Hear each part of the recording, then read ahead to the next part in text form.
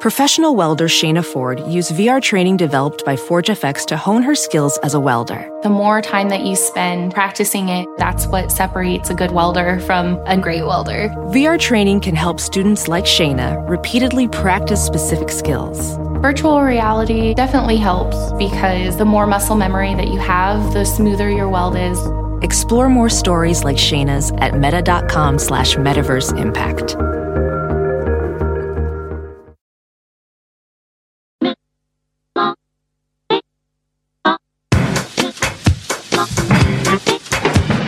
Came on down into the middle of the party center. In the cool beat of the happy, they went quiet. Laughing and talking about the power of the gospel. In the cool beat of the happy, they went quiet. Welcome to the You Are Not So Smart podcast, episode 249.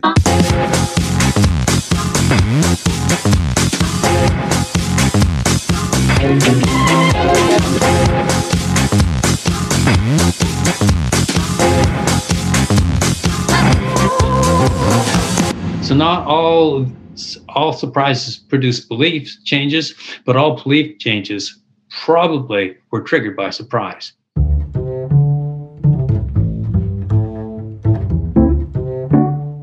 Not all surprises trigger belief change, but almost all belief change is triggered by surprise. I love that idea, and it's the thesis of a new book by Michael Russell titled The Power of Surprise. Here's Michael. Well, currently I'm a professor emeritus from Southern Oregon University. Most of the time I've been a professor at Southern Oregon. Prior to that, I was a school teacher, a psychologist, a counselor. I worked in, it was probably one of the things I enjoyed most is I coached volleyball and hockey and lots of sports throughout my life. I enjoyed athletics, and I really enjoyed working with young people and helping them become more exciting and interesting and better and more equipped with things in their life. Yeah, that part is really crucial to the soul of the book. But in the book, Michael also explains the science of surprise at the level of neurons and brain structures, the interplay of chemicals in the nervous system like dopamine and serotonin, and the evolutionary history of how all those things came together to create this flow chart of sorts that illustrates how we go from experiences to pattern recognition to expectations, and then what happens when we are surprised. When novelty and ambiguity subverts those expectations, leading to a neurochemical, psychological kaleidoscope of emotions and cognitions that not only create the subjective experience of surprise, but what follows from surprise, which is, well, it's learning. And from that learning, we develop beliefs not only about the outside world, but the inside world as well. Who we are not, what we are and are not capable of doing and being, and so on. I was surprised by how much of this book focuses on that latter part, the stories we tell ourselves about ourselves.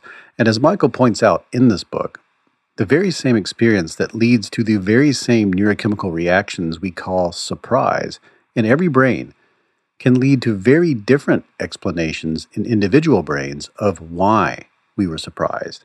And that can lead to very different personal narratives, which become beliefs about ourselves that then guide our behaviors and motivations and goals, and perhaps most importantly, our willingness to be surprised and change and grow in the future. We will get to that in a second, but first, I wanted to ask Michael more about what is happening in the brain when we feel that feeling we usually label as surprise. And he suggested anyone interested in this part of our discussion should check out the work of Mark Humphreys, a neuroscientist at the University of Nottingham who has written extensively about dopamine. Because when it comes to surprise and learning and beliefs and so on, there's a common misconception that dopamine is the reward chemical. But in fact, it's just a lot more nuanced than that. I like his description of dopamine does a lot of things as neurotransmitters, but we tend to think of them as the motivator neurotransmitter. And that's the aspect that I want to talk about today. So when you think of dopamine, there's two kinds of dopamine that Humphreys talks about. There's called tonic dopamine, and that's the dopamine that we have in our body that's always present. It moves very slowly. So tonic dopamine is slow-acting dopamine. Now, let me give you an example of how dopamine works. So you're walking down the sidewalk. This is tonic dopamine. You're walking down the sidewalk and you're starting to get hungry. It's lunchtime. So you think, okay, I need a bite to eat. Your dopamine is motivating you to get a bite to eat because you've felt this hunger pain. So you look in the window of this diner and you're hungry, and you look in the window of the diner and it looks unkept, a little messy, and the patrons in there aren't the type of patrons that you would normally associate with, maybe. And so your dopamine level, your tonic dopamine level just drops a little bit. So you walk across the street and you go to another diner and you look in that diner and it looks crisp and clean and the people are bustling around. There's more people in it. So your tonic dopamine just goes up a little bit and it motivates you. So now that your tonic dopamine is moving, slow and fast changes, or slow changes in dopamine are motivation signals. So now you look in there, you put a smile on your face, you walk in, you order a dinner, you expect it to be good. So that's how tonic dopamine works. It's based on your priors, your beliefs, like, clean diners, lots of people in there, all those things help you decide. And so that's tonic dopamine. Now, Wolfgang Schultz out of the University of Cambridge and his team, they figured out something called phasic dopamine. And they got the 2017 Brain Prize for this. And so phasic dopamine is what they call fast-acting dopamine. Now, fast-acting dopamine is essentially an error signal. What you believe is wrong. So from an evolutionary point of view, surprise usually meant imminent danger or immense opportunity. And if you stop to think about it, you probably perished or missed your opportunity. So you didn't get in the gene pool. So pondering when you're surprised, thinking, often costs you your life or an opportunity.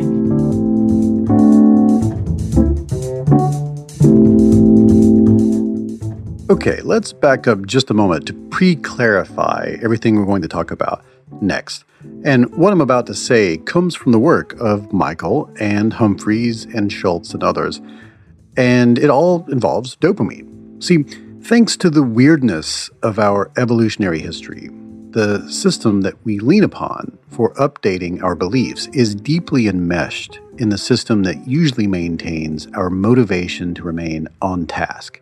That is, the chemistry in our brains that keeps us at work, keeps us studying, watching a movie, standing in line, holding up our end of a conversation. You can feel when that chemistry is shifting, when you feel unmotivated to continue and ready to move on to something else. Or in the case of something like, say, TikTok or a video game or gambling, you can feel when the motivation is there to stay on task at the expense of other motivations. It's keeping you focused and engaged. So, with that in mind, in complex organisms, survival depends on, as accurately as possible, predicting what will happen next based on what happened before. And it may seem odd, but our ability to notice errors in those predictions depends on dopamine, this neurotransmitter crucial for regulating motivation. As Humphreys puts it, the brain rests in a soup of dopamine, and from one moment to the next, the concentration of that soup influences how motivated you feel to remain on task, or thanks to a lack of motivation, a decrease in the concentration of the soup, your chances of abandoning that task for another. Those feelings arise when outcomes don't match our expectations. For instance, let's say you took a flight to Iceland, and at the baggage claim, you were surprised to learn that the airport offers free ice cream for arriving passengers. you get a spike in dopamine that would bring your attention to that unexpected positive outcome. And that would motivate you to add a new behavior to your routines. And the output of all of this would be you'd become more likely to choose that airport instead of others in the future. But if you had chosen that airport before and chose it again specifically for their complimentary ice cream baggage claim, when you got your ice cream, your dopamine would remain stable. It's less of a reward and more the result of your experience matching your predictions. No errors were detected in that outcome, and so you likely would maintain that behavior. However, if you had expected ice cream and you learned upon arrival that the airport had discontinued the service, you would experience a dip in dopamine thanks to the unexpected negative outcome. And as a result, you might not engage in that behavior again. And this is how dopamine, and by extension, surprise, encourages us to update our behaviors. If the outcome is as predicted, we continue as before. If it isn't, we are biologically driven to eliminate the surprise happening again by making that scenario predictable in the future. If successful, positive surprises change our beliefs, attitudes, and values in a way that leads to behaviors that seek out that positive pattern again. If stable, if not surprising, we maintain the old behavior from before, and if negatively surprised, we engage in behaviors that avoid that pattern happening again. According to the neuroscientist Humphreys, this is why when talking about dopamine, we should probably replace the word reward with the word outcome. Dopamine is not a reward system. It is, as he puts it, a prediction error system. Which, I'm not going to step on this. I want you to explain it. But the spike is when you go, that's when you're, you open the door to your house, and on the inside of it there's a circus performance taking place that you didn't order. Like this is a far different situation than your model suggests should be taking place right now. You are surprised because you are, in essence, wrong in that what you expected to happen ain't what's happening. Am I in the same right place here? You're absolutely in the right place. Go from there. So phasic.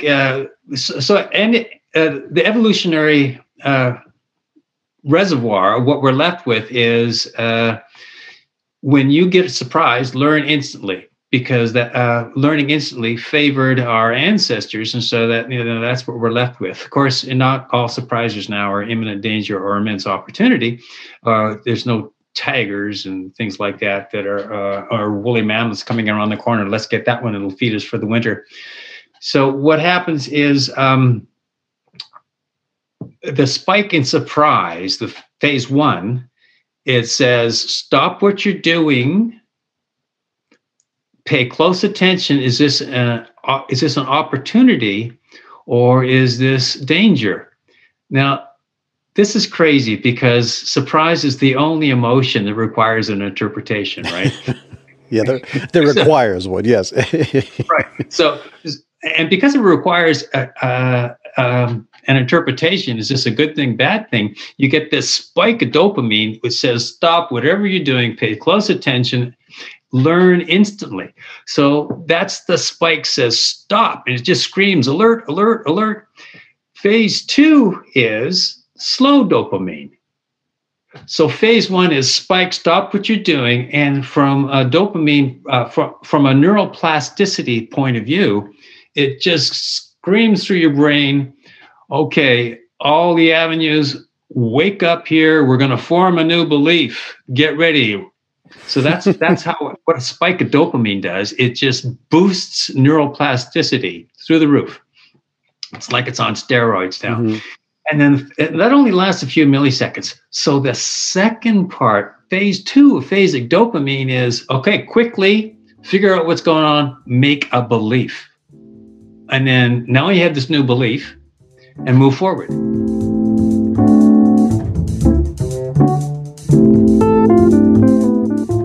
After the break, Michael Roussel, the author of The Power of Surprise, will share how we can use this understanding of how surprise leads to learning and how learning depends on interpretation to focus on the interpretation as something that we can use to improve our lives and the lives of others. All of that after this commercial break.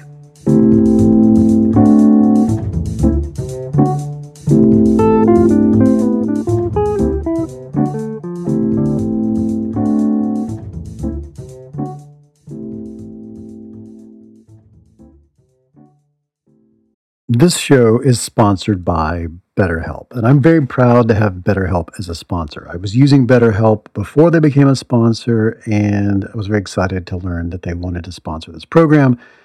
I have recommended BetterHelp to people. I know people right now who I've recently onboarded. I had a friend who had a really difficult medical event and was experiencing a completely new range of anxieties and feelings and concerns. And I recommended therapy. I'd never gone to therapy before. And this helped. Now, a lot of us spend our lives wishing we had more time. And the question is, time for what? If our time was unlimited, how would you use it?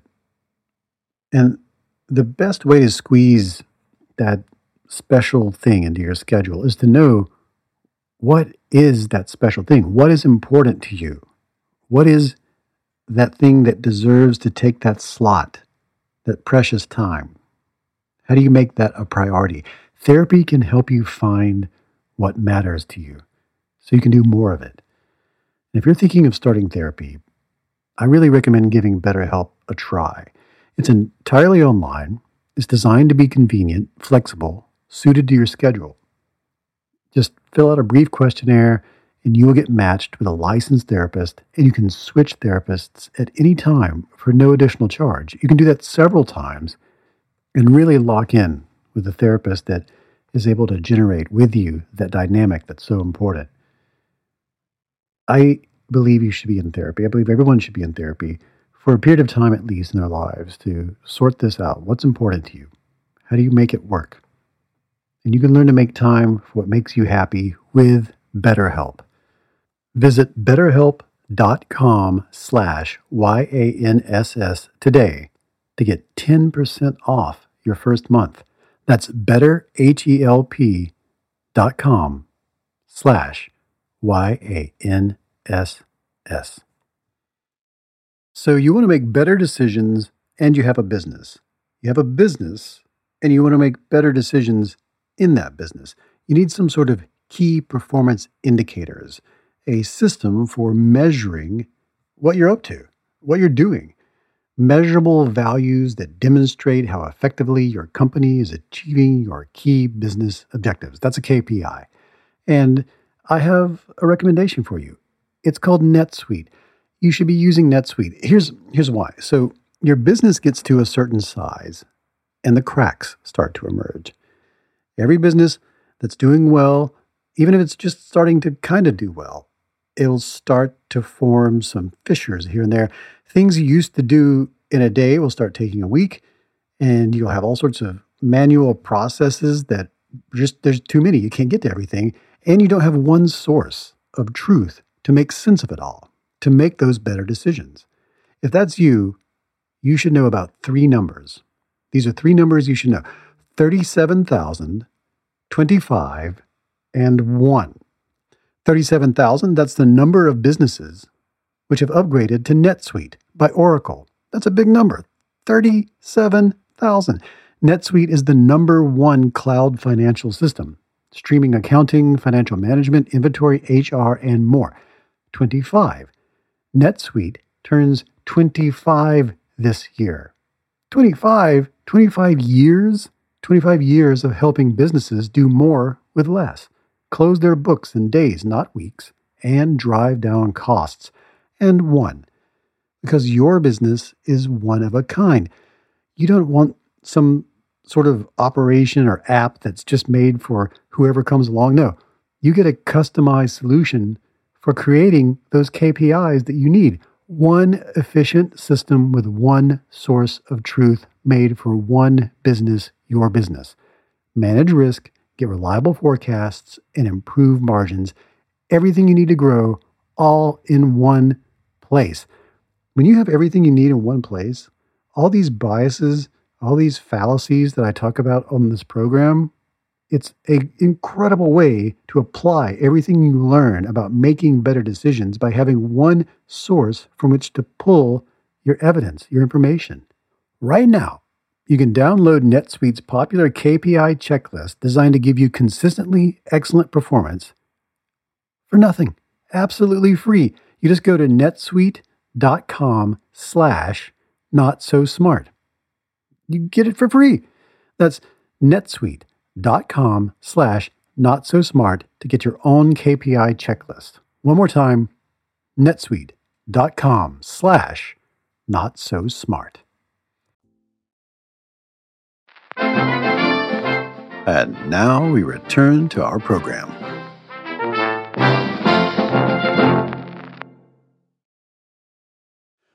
When you're talking about surprise, like in this book, what are you talking about?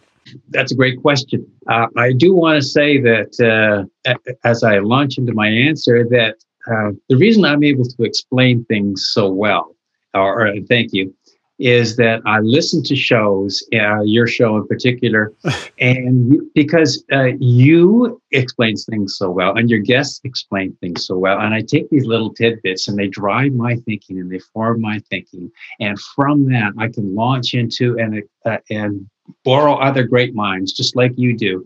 I'm so excited about reading your book because you have such exciting guests and you have such great ideas. So that when you explain things, I learn so much, and it's going to help me explain things. So now let me launch into my answer. Okay, cool.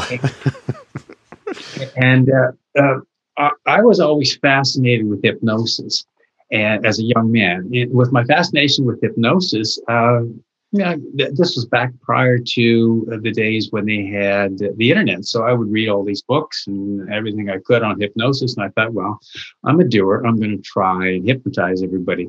Like an insurance salesman, your audience is your friends and your family. That's who you're going to sell to first. So I hypnotized everybody I could, friends and family.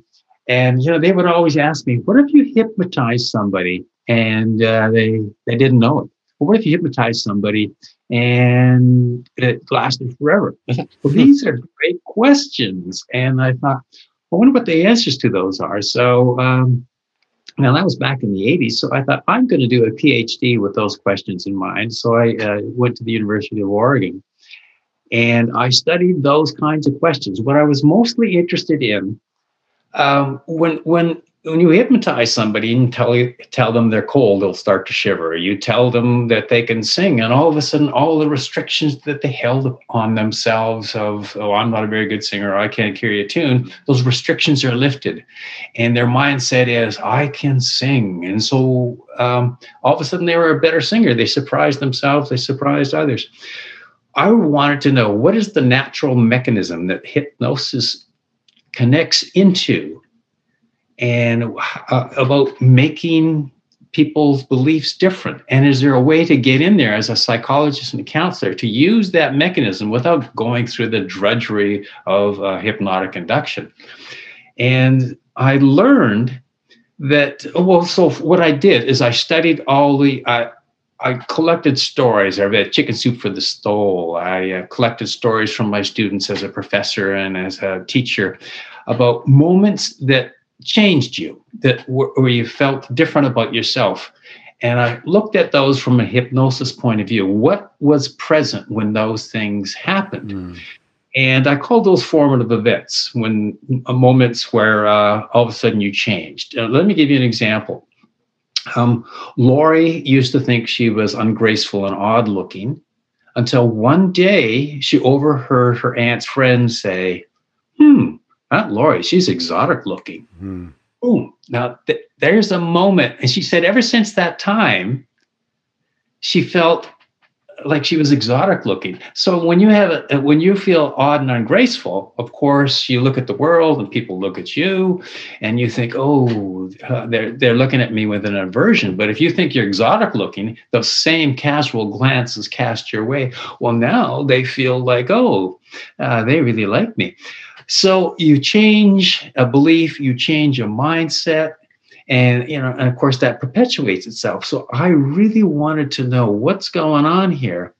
And so I studied these, and I wrote my first book, Sudden Impact: How Spontaneous Moments Change Our Lives. And I'm looking at all these stories, and then one day I had my little epiphany. You know what's really common with all these stories? They were moments of surprise. And so now I spent the last 5 years studying surprise and how surprise works. What's the neurological mechanisms there? What's the cognitive mechanisms? And why do we even have surprise? Is it really emotion? And those are the kinds of things that drove me to where I am now. So I love that, but I'm dropping in to tell another story from the book. This comes from Michael's book. This is chapter 5 of The Power of Surprise. And it starts out with the story about a 5-year-old named Carol. I'm telling you this story because I really want this idea to be foundational to the rest of the conversation. And I just feel like it's a really perfect example for me, more so than the example that just came out in the conversation. So here's the example. This is a story that he collected as an example of the surprise that he's trying to get us to use to create better personal narratives in our own lives. There's a 5-year-old. Her name is Carol. She's enjoying a horseback ride with her family, and there's a trail guide there. They're in the hills of Wisconsin, and at the top of a knoll with the stables in view, her mother drops her scarf. The guide turns around to get it. That causes Carol's horse to bolt, and now there's a 5-year-old at a full gallop running down these hills, and she remembers it being this terrifying thing. You're galloping at lightning speed, you're 5 years old, you're on the back of this horse. She's pulling the reins as hard as she can, can't get it to stop. And then eventually, though, as they get closer to the stables, people come up and they slowly slow down the horse. And one of these people says, even though she's terrified and embarrassed, says, "Wow, you sure are some horsewoman. You're a real cowgirl." And that she credits as being the incepting moment of her love for horses all the way to this day. And now she's a great horseback rider and prefers horses that have a little bit of an edge, she says. But she could imagine if she had arrived at the stables and instead had been told something negative, that this was an example of how poor she was at what she was doing and how she shouldn't be doing it and she should be embarrassed, that would have led to a different narrative as an explanation of what she was experiencing following the surprise.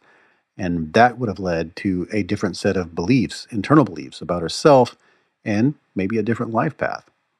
Okay, back to the conversation. What is a belief? Oh, I was afraid you were going to ask that. Yeah, well, my book's all about beliefs because you can't be surprised if you don't have a belief. So, yes, I thought, so I studied beliefs, and, as you do when you're right, you look at everybody's understanding of beliefs and you think we all have beliefs. It's so common. Why can't someone come up with a definition that we all like? And so I looked at everybody's and I thought, I'm going to go with it. I'll just throw it out there because as soon as you have a definition, it's subject to attack. And I thought, well, I'll defend this as best I can. So my idea of a belief is it's a mental representation of the patterns our brain uses to understand the world. Mm-hmm. And I really need to differentiate that from a mindset, because if you think of a belief as this mental representation of these patterns, a mindset is the inclination to act about this. So it's an inclination to understand, to see, to smell, to view, to interpret the world according to this underlying belief. Mm-hmm. And so once you have an underlying belief, you move forward in the world that drives your expectations, your predictions, your understanding, how you interpret, which is confirmation bias. You do all that according to your mindset, which is the active component of your belief. Mm-hmm. Well, I like this. Don't get me wrong, it's very difficult. I've had neuroscientists tell me there is no definition because beliefs aren't even a thing. I'm like, okay, like it's a process. It's not an object. It's not a possession. I'm like, okay. So it's fine. We've been talking about it for 2,000 years, and there are many different opinions on what a belief actually is. But what we can say, I think, is we can get into talking about this from the part of subjective versus objective reality. So because the brain generates a model and that model helps us navigate whatever is happening out there whatever's happening that our senses are picking up on. We're not picking up on all of it because a mantis shrimp sees some things that we don't. A bat has a different subjective reality than we have, different sensory modalities, different internal realities. But we've got one too. And a lot of what you talk about in the book is how this model that we're generating helps us predict and helps us infer and helps us create expectations. If you could talk about that for a minute. Talk about that for wax poetic on it. Let's pretend that someone's never heard this before, and they're like, "What do you mean it's used for prediction and expectation?" Like, I get that. What are you driving at? You know what I mean? There's what I'm thinking about here is you gave a great example in your TED Talk about if I was driving down the road and I saw a car hover off of the road, change lanes, and then land. Something happens in the brain during that moment that is different from if someone says, "You know what? I know you say you're a terrible public speaker, but I like how meticulous you are when you're putting together a lecture. It makes your lectures better than someone who thinks they're really good." These both seem like my expectations and my understanding of the world are being challenged, but it's a different thing that's happening inside of me in these two different scenarios. If we could talk about that some. Okay, well, let me give you my answer for that really great question. And as I move forward, and you can nod or shake your head if I'm not going in the direction that you think I should be going. There are so many different kinds of surprises, and once you have a belief, your belief drives your mindset, and which also drives your predictions and your expectations. For instance, if you were blindfolded and you were in a room, and I said, "Well, you have to now leave," and you felt your way around to the door, you would automatically reach for the door handle at 39 inches from the ground, because that's the standard place for door handles. And you'd reach for a handle and expect to turn it or move it up or down. That's because your beliefs drive that expectation and that prediction. And if you believe that sidewalks are safe to walk on, you're going to walk there safely until you see a car come screaming down the sidewalk. That would surprise you, because your belief that sidewalks are safe needs updating. Mm-hmm, mm-hmm. So there's different kinds of beliefs. Now, if you're walking along the sidewalk and you see $100 bills, you'll be surprised and you'll pick it up. But you've already got a ready-made belief system in there that says you'd be surprised when you pick it up.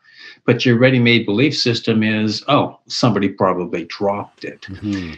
And so while you were surprised to see it, you already have a ready-made explanation for that. So those aren't the kinds of surprises I'm talking about.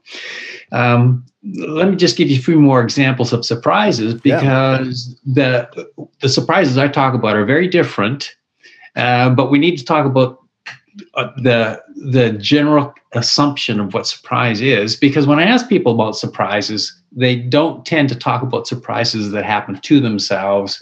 They tend to talk about surprises they witnessed. For instance, if you're in traffic and you see the car in front of you, it's stuck in traffic and it starts to hover and take off, you're going to be surprised. And that's going to change your belief about hover cars and cars in general. But it didn't change you. You know, you are still the same person. If you see a panda running across your lawn when you wake up in the morning, you're going to be surprised, because you don't expect pandas to be running across your lawn. So in that case, you're going to go outside and you're going to check. You're going to check to see what just happened. Is that a friend doing a prank? Was there really a panda out there? Can I see tracks of a panda? Can I see any evidence of a panda? And that's going to stay with you all day. You're going to want some resolution to that surprise. You don't know what the heck happened. Right. So, and then you're going to go to work or you're going to go talk to somebody. You say, hey, did you see a panda? I saw a panda. You just got to figure this out. And in the process of figuring this out, your mind is occupied trying to make meaning of that surprise. And then you find out later that there was a news report. Yes, there was a zoo break. And there was an anaconda and a gorilla and a panda. And you're thinking, well, thank God I saw the panda. I wouldn't want to see the gorilla or the anaconda. So now you've had some resolution and explains your surprise. Now, let me give you an example of the surprises that I study that I find fascinating. They're very similar. Now, I want you to think of, and this is a story that I got from Lori. When I asked students to give me stories about surprises, they talk about picking up that $100 bill and a story like a panda. So I asked students, give me a story about a formative event that changed how you felt about yourself or what you learned about yourself. And then they tell me a story that's typically got a surprise in it. And let me give you an example. Now, Lori, she used to think that she was not very smart because she was so slow at test taking. So she's taken her test. Now, this is she's recalling a time when she was 13. So she's taken a test in the library, and she's very nervous, and she's going slowly. She thinks she's not very smart, and everybody else is getting up and leaving, all those brainiacs, right? They're all getting up and leaving, and she's getting nervous and feeling bad about going so slowly. A librarian walks by, and the librarian says, hey, your attentive deliberation shows a lot of grit. Keep it up, kid. Boom. Now that comment surprised her. And she said, and she tells me in her story, she says, ever since that moment, I take my time. I do it, and I do it gladly. Mm-hmm. And I'm really comfortable with it now because I'm gritty. And gritty is the signs of a strong learner. So ever since then, everything's better. And so slow test taking isn't a sign of intelligence. Slow test taking is a sign of grit and attention. Boom. I love this so much. I love that you're in the book. You talk about how to talk to people in this way, and or this place in pop psychology we look at as being negative. Confirmation bias, as an example, like our availability heuristic and things like that, where the lens, this is novel information that I am going to interpret through a lens of confirmation, and I'm going to use some sort of basis to do that. And if the basis of that is some sort of negative attitude I hold about myself or some sort of personal narrative that frames me as a certain kind of person, then anything ambiguous is going to be interpreted as confirmation of those things because I can disambiguate it in that direction. But you're talking about giving somebody a way of disambiguating ambiguous novel information in a way that they haven't considered before. And the really clever part of this is that you talk about these types of beliefs we have about ourselves. If they do change through conversation or something like that, they may change without our conscious awareness, and we may never. We may enter into a personal narrative where we don't remember ever having felt differently. I find that absolutely phenomenal. If you could talk about that just for a moment, about how beliefs can change without us noticing, and then also we'll retroactively we'll retcon our personal narratives so that's how we've always seen the world. Oh, absolutely. Well, because you study persuasion and beliefs that and branding, all these things take place unconsciously. We don't think we're affected. For instance, there was a study done out of Stanford, and they did they had these classes, and they were classes in criminology, and they taught one class, and class was crime is a virus, and come up with solutions. And then they taught the exact same lesson to another one and said crime is a beast, come up with solutions. And the crime with the virus came up with the group. They came up with all these systemic ways to attack crime. All right. The crime as a beast group, they came up with this hard form of discipline and policing and deterrence. And so you can see the results were driven by the question. Mm-hmm. And then, but here's the interesting part, because the interesting part of experiments is often what's not intended. And so what they found is that when they told the groups, well, your answers were driven by the question, they all denied it. Mm-hmm. They said, no, these are the real answers. This is how you attack a crime.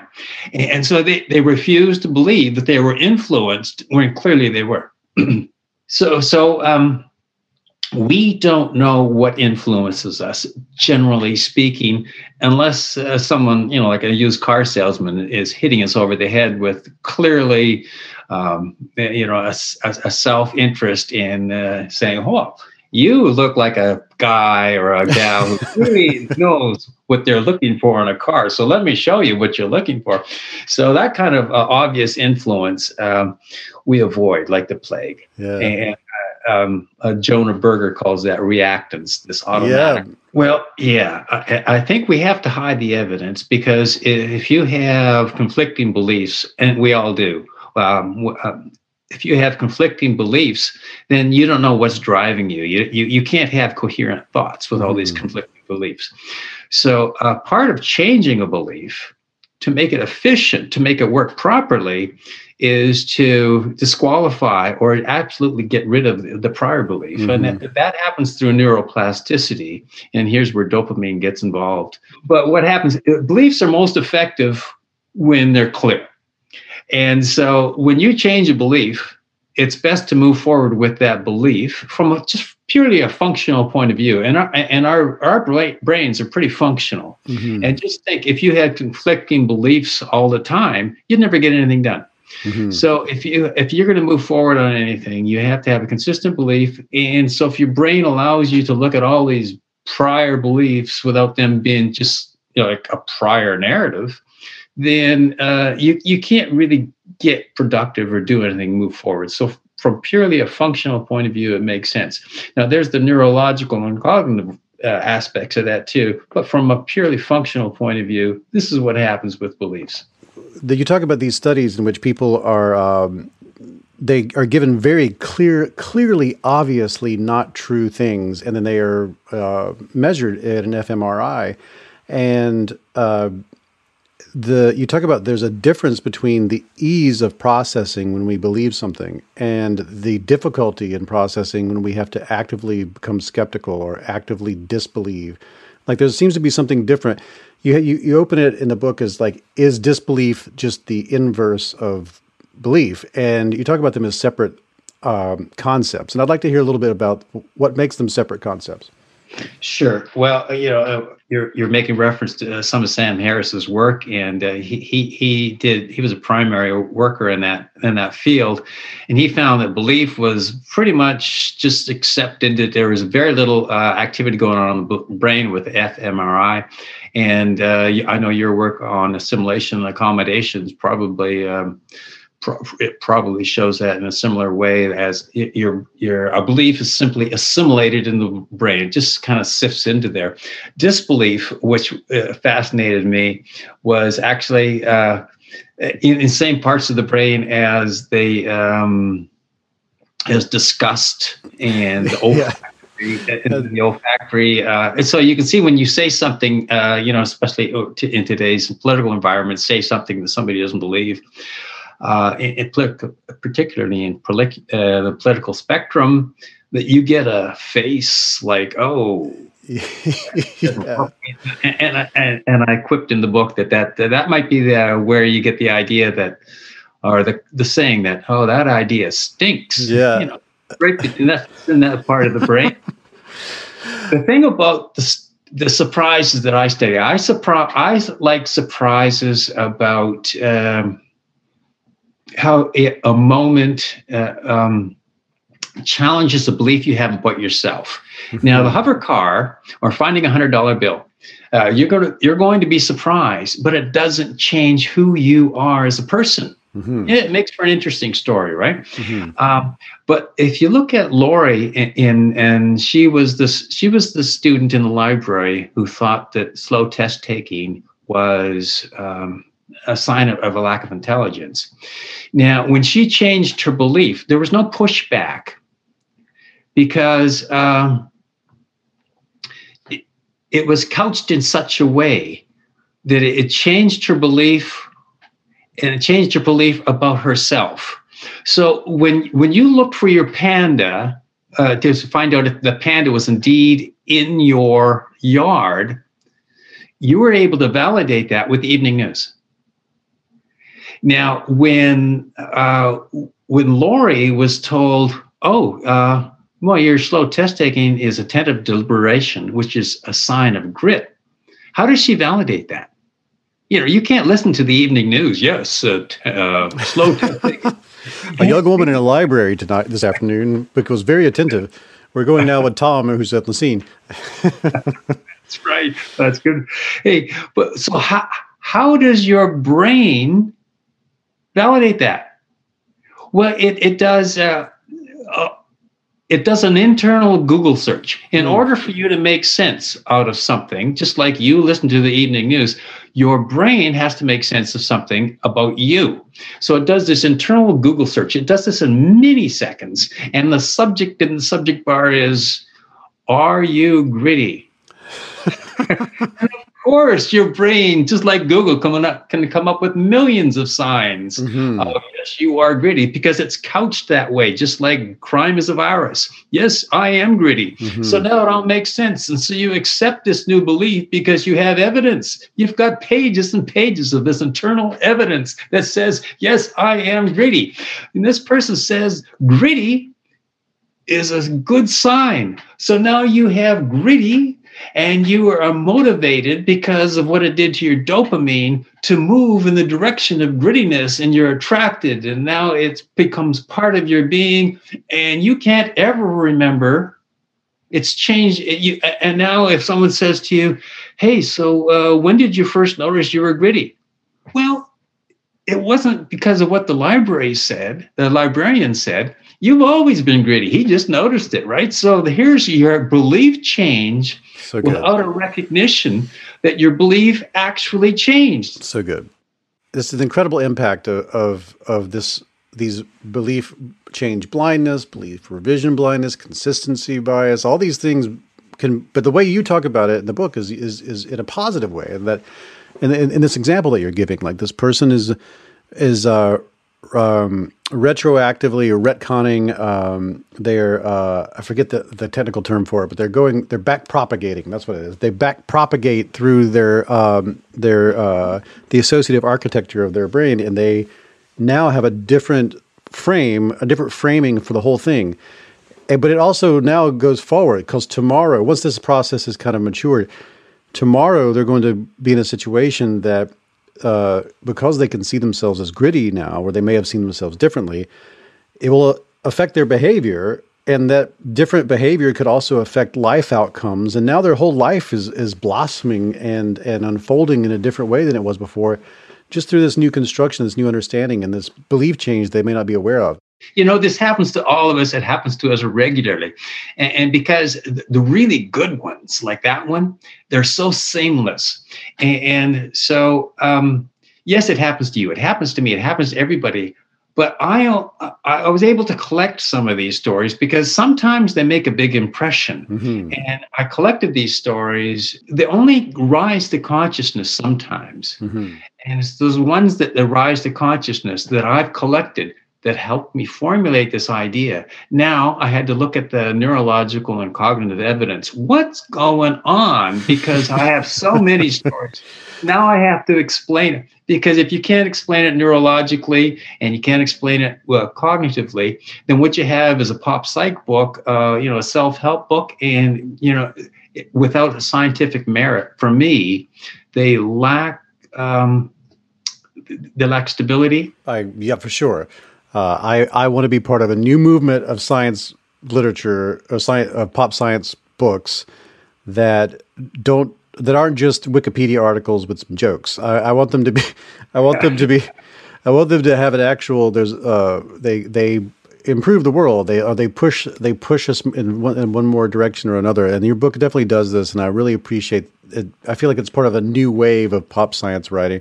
I understand. I was part of that first wave where I was like, hey, did you ever hear of confirmation bias? This is what it is. Here's some jokes to make it go down better. Speaking of which, though, there is one experiment that I love, the SCAR experiment. I feel like this sums up a lot of what we've been talking about. If you could talk about it at any length you'd like. They told people they put a scar on their face and then they had them have conversations. If you could explain it. And that was with Michael Kazanica, if I can remember. One of my favorite humans of all time. Yeah, go ahead. Yeah, and if there is anybody who popularized the way science should be understood and how to make it accessible, it was certainly Michael Kazanica. Well, it's a great experiment. And because it talks about confirmation bias, which I think is a great tool, and you can use it wisely in surprise. But with Michael Kazanica's experiment, as you noted, he would get these subjects and say, we want to find out how people respond to somebody with a scar. So we're going to put a scar on your face. So they put this big grotesque scar on the subject's face, and they show them in the mirror. Here, see the scars and this grotesque and everything. Okay, now they say, in a moment we're going to have you interview somebody and just talk to them, and we want you to describe what kind of a reaction they have when they see the scar. And just before the experiment starts, they say, oh, we just need to do a touch-up on your scar. And they take the scar completely off, but the subject doesn't know that.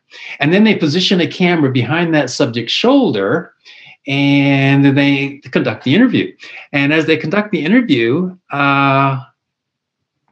they just have a little interview. They have this formulated questions that they run through, and they listen to the person's answers. And then at the end of the interview, the experimenters asked the subject, so what did you think? What were the responses to the person looking at your scar? No, they don't know the scar's gone. Mm-hmm. And so they said, well, these people, they were rude and they were a little indignant. But, they would look away in disgust. And it just, it was very saddening to see people respond to scars that way.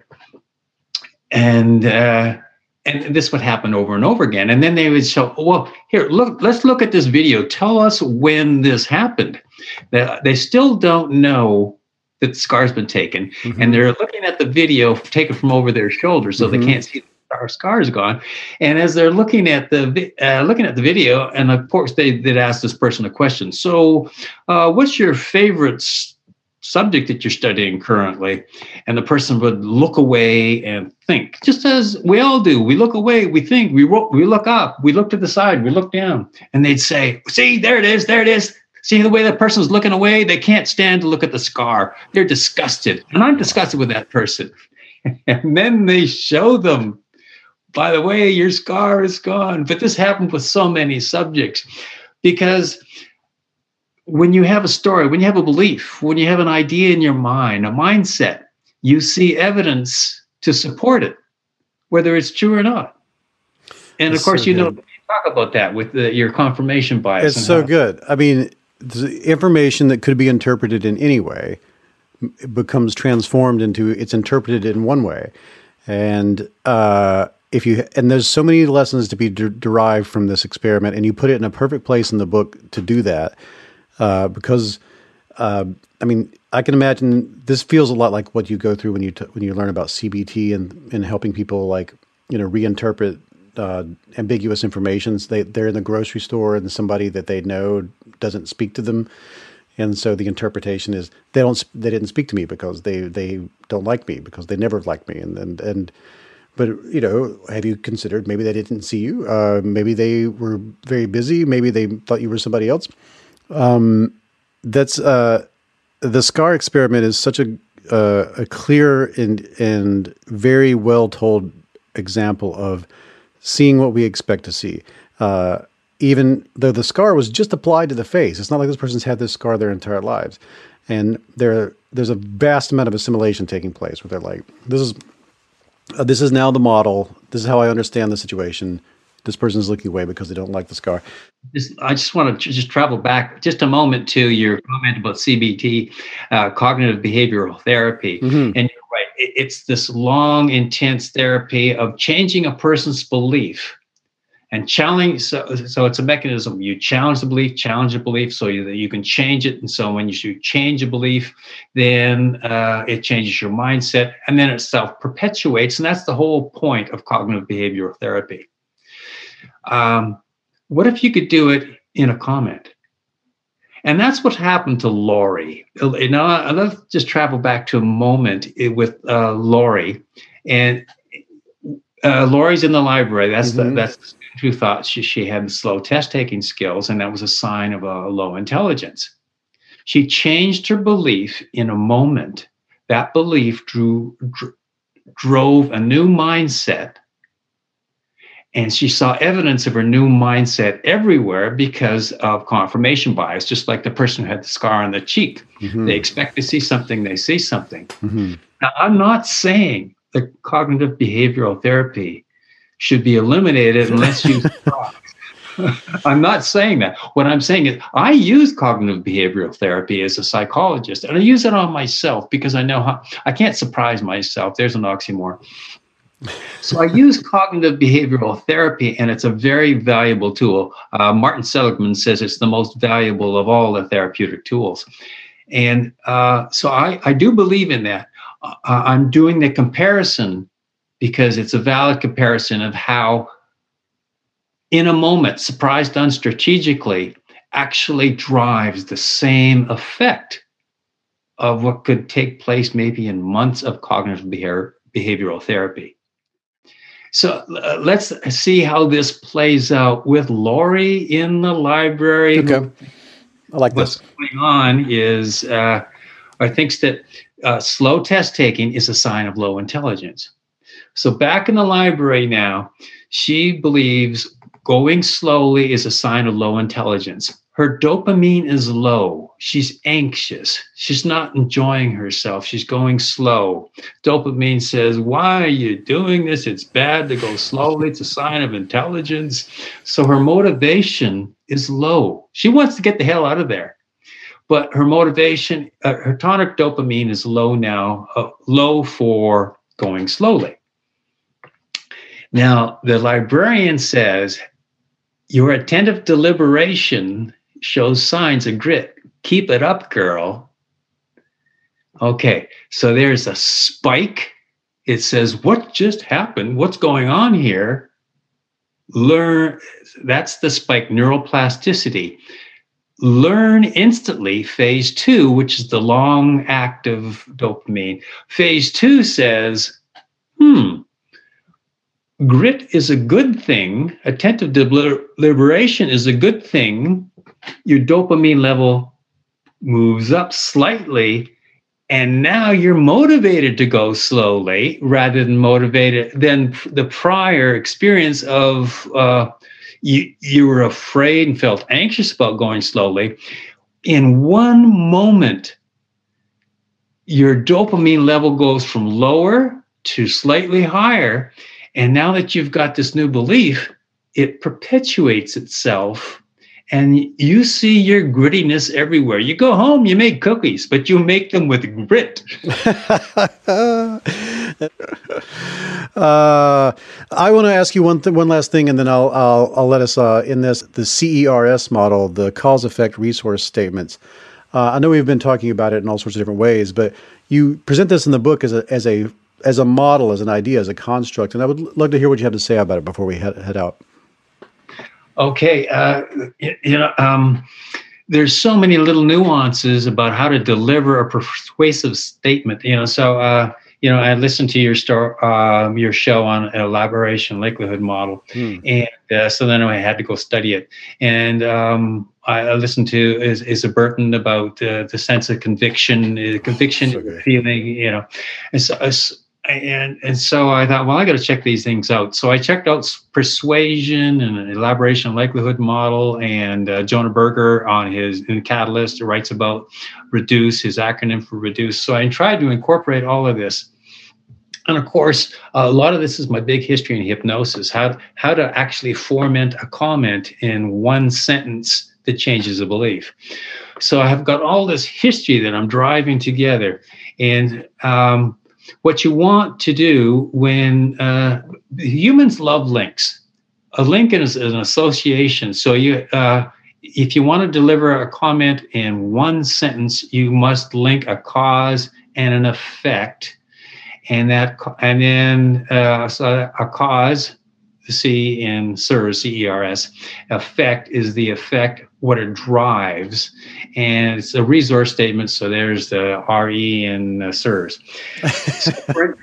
It's as simple as that. Now with the elaboration likelihood model, we're more likely to change our minds if you have to think. And so in the phasic dopamine model, phase 1 is quickly learn. That's the spike in neuroplasticity. Phase 2 is, what are you going to learn? And so you have to learn something. So when you deliver a cause-effect resource statement, it goes like this.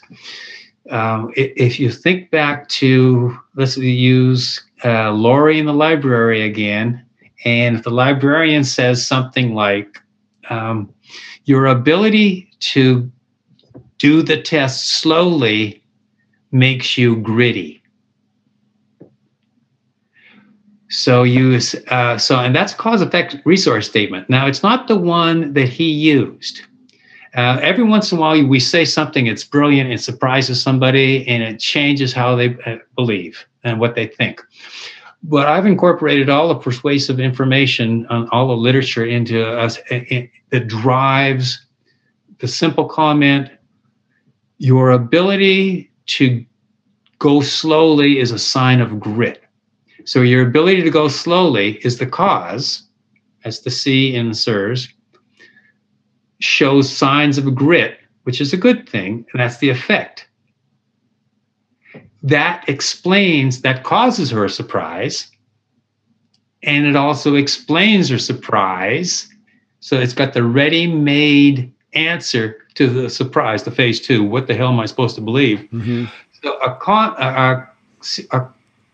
cause-effect resource statement done well, it triggers a surprise, answers the surprise, and then if it's done seamlessly, you have a new belief. Now, not all cause-effect resource statements create beliefs, but when they do, but if you look back at all belief changes, they were typically cause-effect resource statements or some form of surprise. Who do you think should get this book, and why? And what do you hope people get from it once they get it? Oh, thank you for asking that question. Who should get this book? If you work with people and you think that you have an opportunity to enrich their lives by uncovering things that they don't know about themselves that make them healthier, happier, more resourceful, this book is for you. And that's parents, that's coaches, and that's teachers. If you're a counselor, there's tools in here that I've used in all those aspects of my life, and I do it regularly. And so the book is for the regular guy, the regular woman, anybody who works with people and you want to enrich their lives. It's just another tool. And when somebody finishes this book and puts it down, what do you hope they get out of it? What is the thing you're like, I really hope that this is what this does to this person, because that was my intention? Some of my favorite moments in my entire life is when I say something to somebody and I see them flourish because of a comment I gave them. And I think I was a cog in that wheel of happiness, resourcefulness. And so anytime you get to do that as a parent, coach, teacher, and psychologist, professor, any of those roles, I feel enriched. And that's my dopamine driving me. Well, I want you to know you did that for me in this conversation, and back at you, because I really love this book. I will recommend this all over the place. And don't stop. Please write another one. And once you have figured out how to write a book in this way, it's so much easier to do it in the future. And so please get obsessed with something else and tell us all about it. I look forward to your voice in this pantheon of new psychology writing, and I love it. Really appreciate it. Thank you very much, David. Thank you for allowing me on the show. I'm feeling this is a show of giants, and now I'm feeling a little impressed with myself that I got on the show. Well, I read the book. I was like, whoever pitched it to me first. I don't know if it was yourself or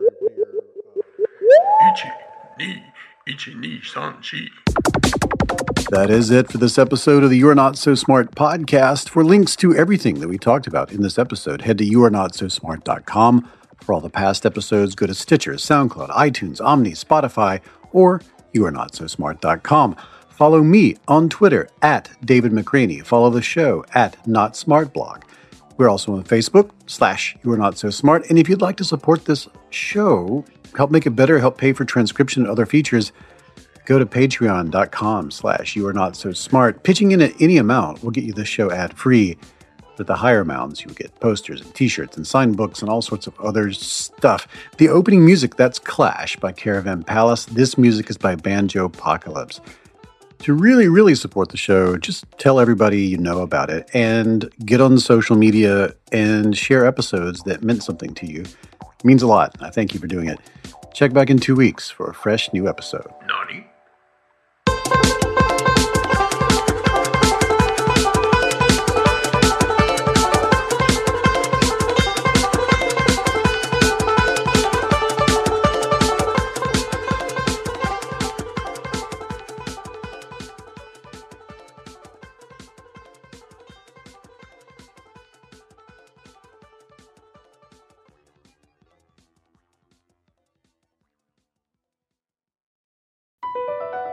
BP added more than $70 billion to the U.S. economy in 2022.